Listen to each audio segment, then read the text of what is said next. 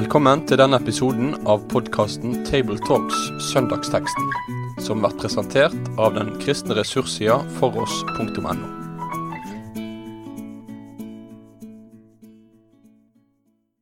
Hjertelig velkommen til en ny episode av Table Talks fra Bergen. Rundt bordet her sitter Jon Magne Sønstadbø, som prest i Delk, Rolf Kjøde, som leder for strategisk utvikling ved NLA-høgskolen, og meg selv, Tarjei Gilje, redaktør i Dagen. Vi skal lese teksten for andre søndag i påsketiden fra Johannes evangeliets 20. kapittel, vers 24 til 31.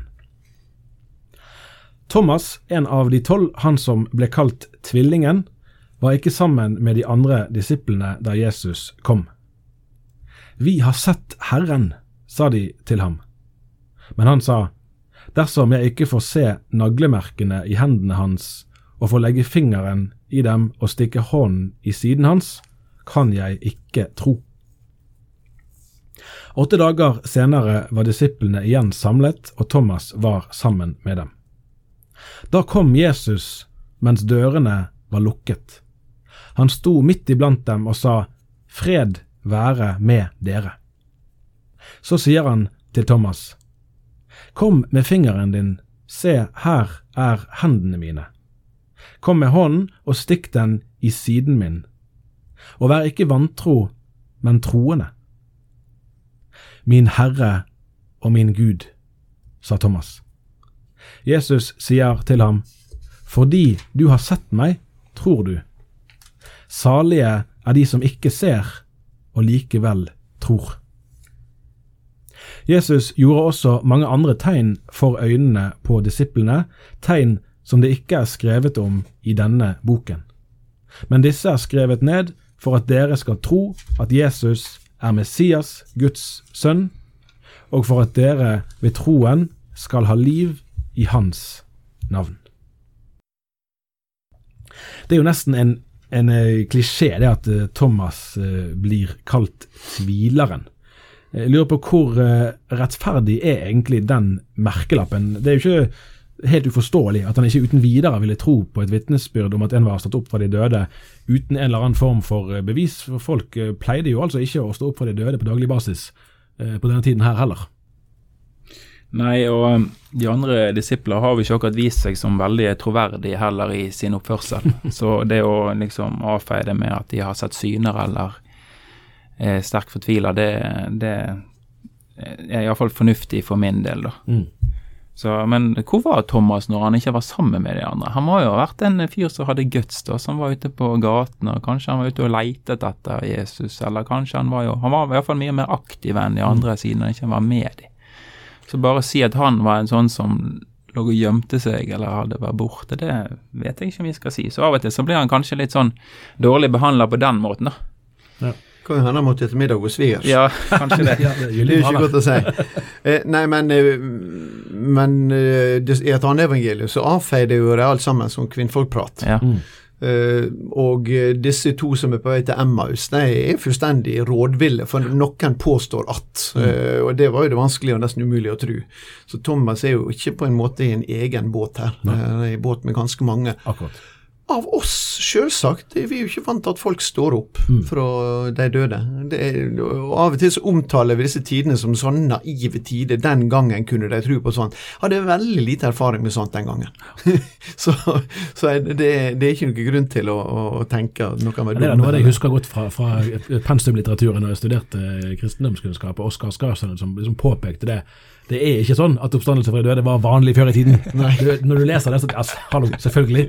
Men egentlig så det noe som faktisk bør fastslås, for vi kan lett tenke at folk på den tiden, det var noe. De trodde noe på litt av hvert. Ja, men jeg sjekker opp litt det der med Thomas og liksom hans rolle, for den av og til undrer meg, og jeg lurer på, det en sånn spesialnorsk tillegning av tvileren vi har gitt ham, Thomas som var tvillingen, og vi kaller tvileren. Det veldig mye sånn alliterasjon, sånn bokstavrim der, ikke sant? Som vi får til på norsk. Men må jo bare si at dette eksisterer for fullt i Tyskland, Zweifel og Der Zweifler, og det eksisterer på engelsk ikke minst, for det har de faktisk et fast uttrykk der folk kan bli kalt adopting Thomas, eller Thomas. Okay. I forskjellige situasjoner i livet. Oh, so you are a doubting Thomas. Så der har det glidd inn sånn i språket. Så det ikke bare i Norge. Nei, det jo fascinerende. Jeg husker at det gjorde inntrykk på meg første gang jeg oppdaget det for mange år siden i misjonsbefalingen i Matteusevangeliet. Sånn, selv der det sånn at noen tvilte. Det ett sted det som man skulle tenke at der kan det vel umulig gå an å tvile. Så må det være akkurat der. Ja. Men det gikk an det også faktisk. Ja. Det litt deilig. Ja, det egentlig litt det. På den annen side, mennesker har vel til alle tider ønsket bevis på det usynlige, også på Guds eksistens. Hvordan ser vi på sammenhengen mellom synlige tegn på Guds rike og det å tro uten å se? Jesus snakket jo om at det en ond og vantro slekt som krever tegn, men samtidig gjorde jo han selv ganske mange tegn i sin jordiske tjeneste. Ja, jeg tror for Johannes, nå vi heldige med Johannes evangeliet, for da kan vi knytte det nettopp til ordtegn, semeion på gresk, og Johannes bruker jo det veldig bevisst, fordi at når Johannes forteller tegnfortellingene, så det hele tiden en slags underliggende budskap han vil ha sagt enda noe mer om det. Så det ikke tilfeldig det utvalget som har tatt, det skal vi komme litt tilbake til da. Men det nettopp tegn på noe som i ferd med å bryte inn, og i ferd med å komme. Og når Jesus da, for eksempel i kapittel 6, så har han gjort det ene, faktisk det fjerde tegnet sitt, ikke sant? Han har gitt deg brød til de 5000, og gitt mat til de 5000. Og dagen etterpå så oppsøker de han igjen, og de sier til han han sier til dem at dere kom ikke her fordi dere så tegnet. Dere kom her fordi dere åt av brød og ble mette. Altså, de søkte på en måte brød og sirkus da, for å være med den franske revolusjonen. Mens Jesus vil at de skal se hva som bak det som han har gitt deg av tegn her. Og derfor så det grunnleggende tegnet som alle skal bli vitne til, det at Jesus har stått opp til det en må forholde seg til, legioner-tegnet som han gir deg, ikke sant? Og så nekter han å gi deg under på bestilling. Ja. Men han gir deg likevel under som tegn på at Guds rike har kommet. Men under deg, akkurat sånn som lignelsene til Jesus, det ikke alltid lett tilgjengelig. Du kan ikke bare slutte deg fra under eller fra lignelsen til noe annet. Faktisk sier Jesus at, nei, men jeg skal tyde ligninger for dere, men jeg kommer ikke til å tyde den for de andre.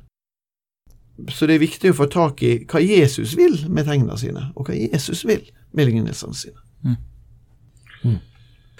Så jo en dramatisk vending i teksten, må jeg kunne si. Så står altså Jesus midt iblant dem. Litt av en overraskelse, sant? Bak stengte dører. Og så sier han fred være med dere, og han inviterer Thomas til å se det som han først ikke ville tro. Og så det jo interessant, nærmest som et trekk ved Jesus, at han imøtekommer jo Thomas sitt ønske, samtidig som han også formaner han til å være en troende og ikke en vantro. Ja.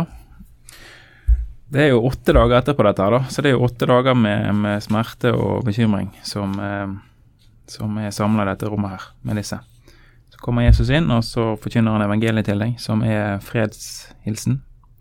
At her det ikke noe ondt imellom oss. Så har jeg tenkt litt på dette her med at Thomas skal jo være en apostel. Og da var vel også et av kriteriene dette med at han skal ha sett den oppstanden Jesus etterpå. Så for at Thomas skal gå inn i den forkynnertjenesten og det aposteloppgaven som han har, så må han se Jesus som den oppstandende. Og så det også et aspekt med dette her med at han får lov til å ta på kroppen hans. Og det jo inn i denne her antikroppslige teologien som ofte vokser opp, sant? Dette med at Jesu oppstandelse fra de døde med et legeme, det samme legeme som han døde med, altså du ser trekkene, men det herliggjort. Og det får Thomas være et vittnesbyrd på at ja, det kjøtt jeg har tatt på her, som også et veldig sterkt budskap inn til, ikke det Thomas evangeliet, et av de gnostiske evangeliene. Så det jo helt sånn absurd egentlig at, at han liksom skal liksom ha skrevet sånn gnostisk når han har drevet og rotet med, eller ikke rotet, men tatt på kjøttet til Jesus der.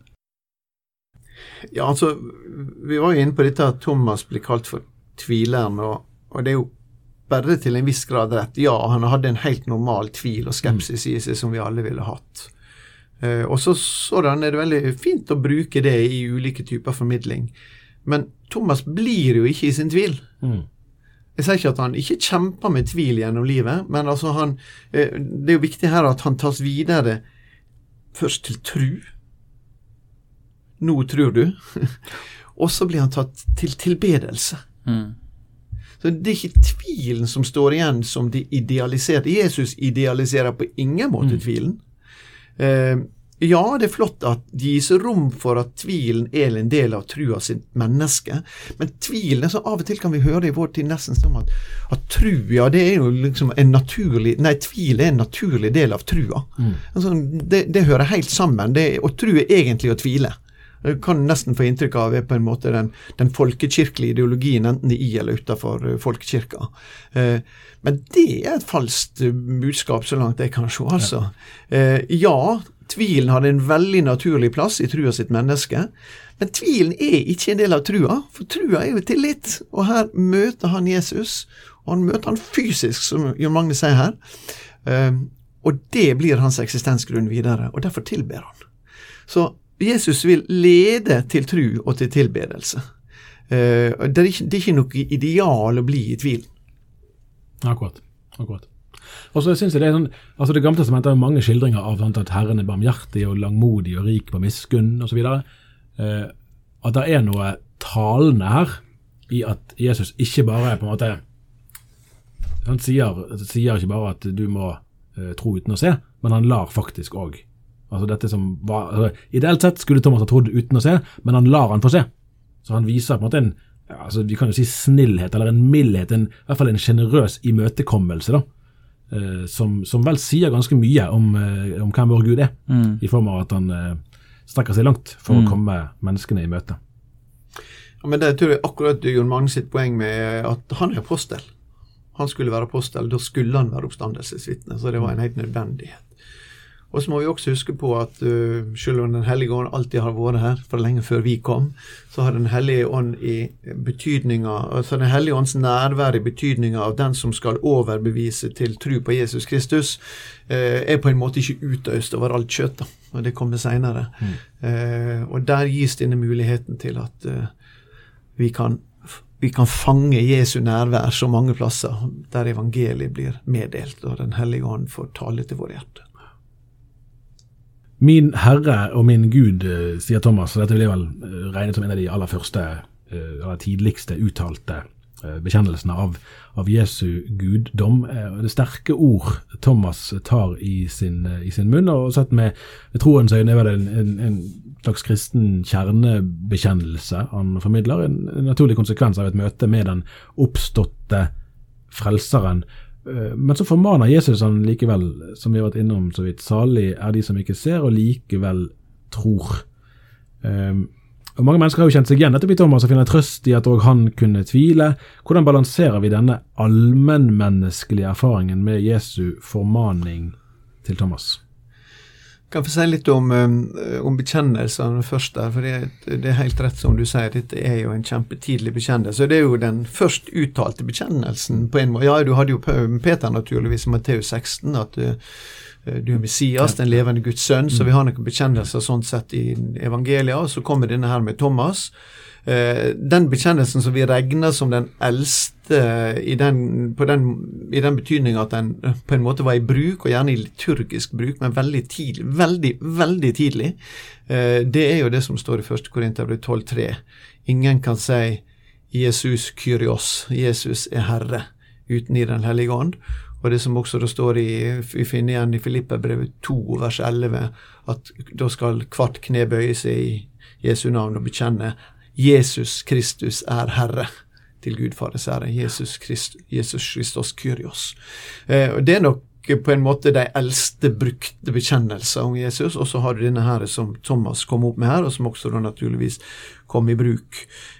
Og det er veldig sterkt å ha disse bekjennelser inn i et jødisk miljø, der det jo egentlig skulle være utenkelig å kunne bekjenne et fysisk menneske som Kyrios og som Gud, som Herre og som Gud. Men det det som skjer. Så sterk overbevisningskrafta i oppstandelsen. I det som disse karene her møtte. Voldsomt vittnesbyrd, og et voldsomt vittnesbyrd om hvor overbevist de var om at Jesus var stått opp fra de døde. Her må du supplere, Magne. Ja, da kan vi vel gå videre til det løftet som Jesus gir, eller den formaningen, altså salig de som ikke ser og likevel tror, så knyttes det vel Jesus det her til nettopp til misjonen og til evangeliets utbredelse over denne jorden, at det ikke noe mindre det å komme til tro gjennom ordet om korset, altså ordet om Kristus og det han har gjort. Nettopp fordi at Jesus også ett med sitt ord, sant? At det en del av den hellige ånds gjerning, at i vittnesbyrdet om han så Gud nær. Der Kristus. Og dermed så jo også dette her med, jeg tenker vi som kristne skal være veldig frimodige på å tenke på det at i forkynnelsen så Gud til stede gjennom ordene, ikke gjennom vår veltalighet eller våre gode evner til å overbevise, men gjennom i at det ett med hans ord. Og ordene i seg selv løftet om at de skal virke.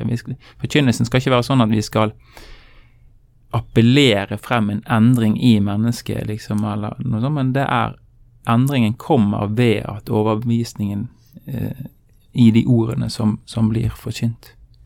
Og sant, for vi fattige, enkle mennesker som skal gå ut og forkynne i denne verden, sant? Og det de har gjort. De har forkynt et enkelt budskap som har liv i seg. Mine ord ånd og liv. Og den frimodigheten, den trenger vi å bruke. Sant? Og forkynnelsen må være full av Guds ord. Ikke fordreining av Guds ord, ikke det at du klipper og limer enkelte bibelvers og setter de sammen sånn at du får denne her temaet du vil ha og den her gode poenget ditt, men at det den teksten kronglete som han oftest så det virker der. Det en historie jeg av og til tenker på, som har jeg hørt han Agne Norlander, kjenner du han? Ja. En kjent mann for enkelte. Han fortalte når han var sånn ungdomspredikant, jeg jobbet i lagsbevegelsen i Sverige, så skulle de ha en aksjon på et universitet. Og der på dette universitetet skulle de få besøk av den nye fremadstormende evangelisten, og alle satte sitt håp til han når han skulle komme. Men så ble han syk. Og da sendte de i stedet for en gammel, traustig predikant, som stilte seg frem på talerstolen, og han ba en lang, kronglete bønn, og leste en lang, kronglete tekst, urelevant, og så begynte han å preke. Og så sier Norlander, han hadde aldri vært i det auditoriet der, med sånn en stillhet. Fordi at da var det Guds ord som ble lagt ut, og det den makten som nettopp i det som Jesus taler om her. Altså salig de som ser og likevel, som ikke ser, men likevel tror, altså de som har hørt. Jeg tenker at akkurat her som i teksten nå, så ligger det på en måte denne dobbeltheten som også alltid har fulgt den kristne gudstjenesten, nemlig kallet til tru, salig den som tror, forkynnelsen som driver til tru på Jesus Kristus, og kallet til tilbedelse. Altså det på en måte begge retningene, ordet som når oss til tru, og trua sitt fellesskap som retter sin tilbedelse til Gud. Det jo en liten sånn sak her, det jo en del eksegeter som vil mene at den opprinnelige slutten på Johannes evangeliet var her i kapittel 20, for de 2 siste versene bærer veldig sånn sterkt preg av det. Og det kan godt hende det var. Hvis det riktig, så tenker jeg at kapittel 21 kom til veldig fort etterpå, sannsynligvis de samme folka som allerede da hadde skrevet. For språket det samme, og settingen virker ikke som den veldig ulik. Samtidig så forstår jeg de som tenker at det der avslutningen av det. Men hvis det var det, hvis det var det siste på en måte, la oss si i Johannes i tid, med Johannes som apostel eller som evangelist, så jo det en sirkel som sluttes da, fordi at dette evangeliet jo begynner med i begynnelsen var ordet, og ordet var hos Gud, og ordet var Gud, og så får du det siste utsagnet fra apostelen på en måte min Herre og min Gud, så sluttes på en måte sirkelen i Johannes evangeliet, en veldig sånn sterkt evangelium med bekjennelsene til Jesus som Gud. Ja, for det jo nærmest en sånn metakommentar, kunne det vel kalt det i dag, i vers 30 og 31, som interessant da uansett, på den måten at den sier oss noe om hvorfor og hvordan denne fortellingen komponert. For det husker jeg jo vi lærte litt om på NLA i min tid som student, om hva slags sjanger dette, sant? Det ikke skrevet som en biografi etter våre moderne standarder og så videre, men det skrevet med et bestemt siktemål. Disse fortellingene her skrevet ned for at dere skal tro at Jesus Messias Guds sønn, og for at dere ved troen skal ha liv i hans navn. Ja. Ja, det jo målstyringa her. Johannes jo veldig godt komponert på en måte. Der 7 sånne her diskusjoner som Jesus fører, med fariserene ofte, de skriftlærde ofte. Det 7 av dem, og det 7 tegn. Mens Matteus, Markus og Lukas forteller om Jesu tegn her og der, og de samler det opp i samlefortellinger, og så det sånn at Johannes, han har gjort et veldig selektivt utvalg av disse 7, som begynner jo med vinunder i Kana, ikke sant, og offiseren i Kapernaum, og du får den lamme, vel i kapittel 5, du får de 5000, du får han som stiller stormen, og du får den blinde i kapittel 9, og du får Lazarus oppstandelse i kapittel 11, og da har du de 7 før det store tegnet med Jesu egen oppstandelse. Og hvis du tenker over de tingene som jeg sa nå, så det veldig sånn ulike, og alt sammen står der som tegn på det som nå bryter fram, altså. Det evige livet, som jo Johannes i større grad bruker som ord på det enn Guds rike, men som vel egentlig dekker noe av det samme. Der står de og vittner om han nettopp i denne rettssaken mot Jesus, så å si, for at folk skal tro. Og han kaller seg også for et vittne veldig mange plasser i Johannes evangeliet. Vittne i saken om Jesus. Og den skal lede til tro. Den skal lede retten til tro. Og folk til tro. Ja, for Jesus står jo anklaget. Sant? Han står jo alltid anklaget. Så det faktisk dette evangeliet vi gitt til vår tid også. Til å skulle bruke dette vittnesbyrdet her til den verden som vi lever i dag. At dette også tilstrekkelig for å overbevise de om at Jesus Kristus Guds sønn, og at han Messias. Og der tenker jeg ofte at kristenfolkets frimodighet kan styrkes. Ja. Og hvordan kan vi styrke det? Sant? Gjennom at en våger å stå for de tingene som det fortelles om her. Nettopp. Med de tankefulle ordene sier vi takk for denne gang, og takk for at du hørte på. Med det sier vi takk for følget for denne gang. Finn flere ressurser, og vær gjerne med å støtte oss på foross.no.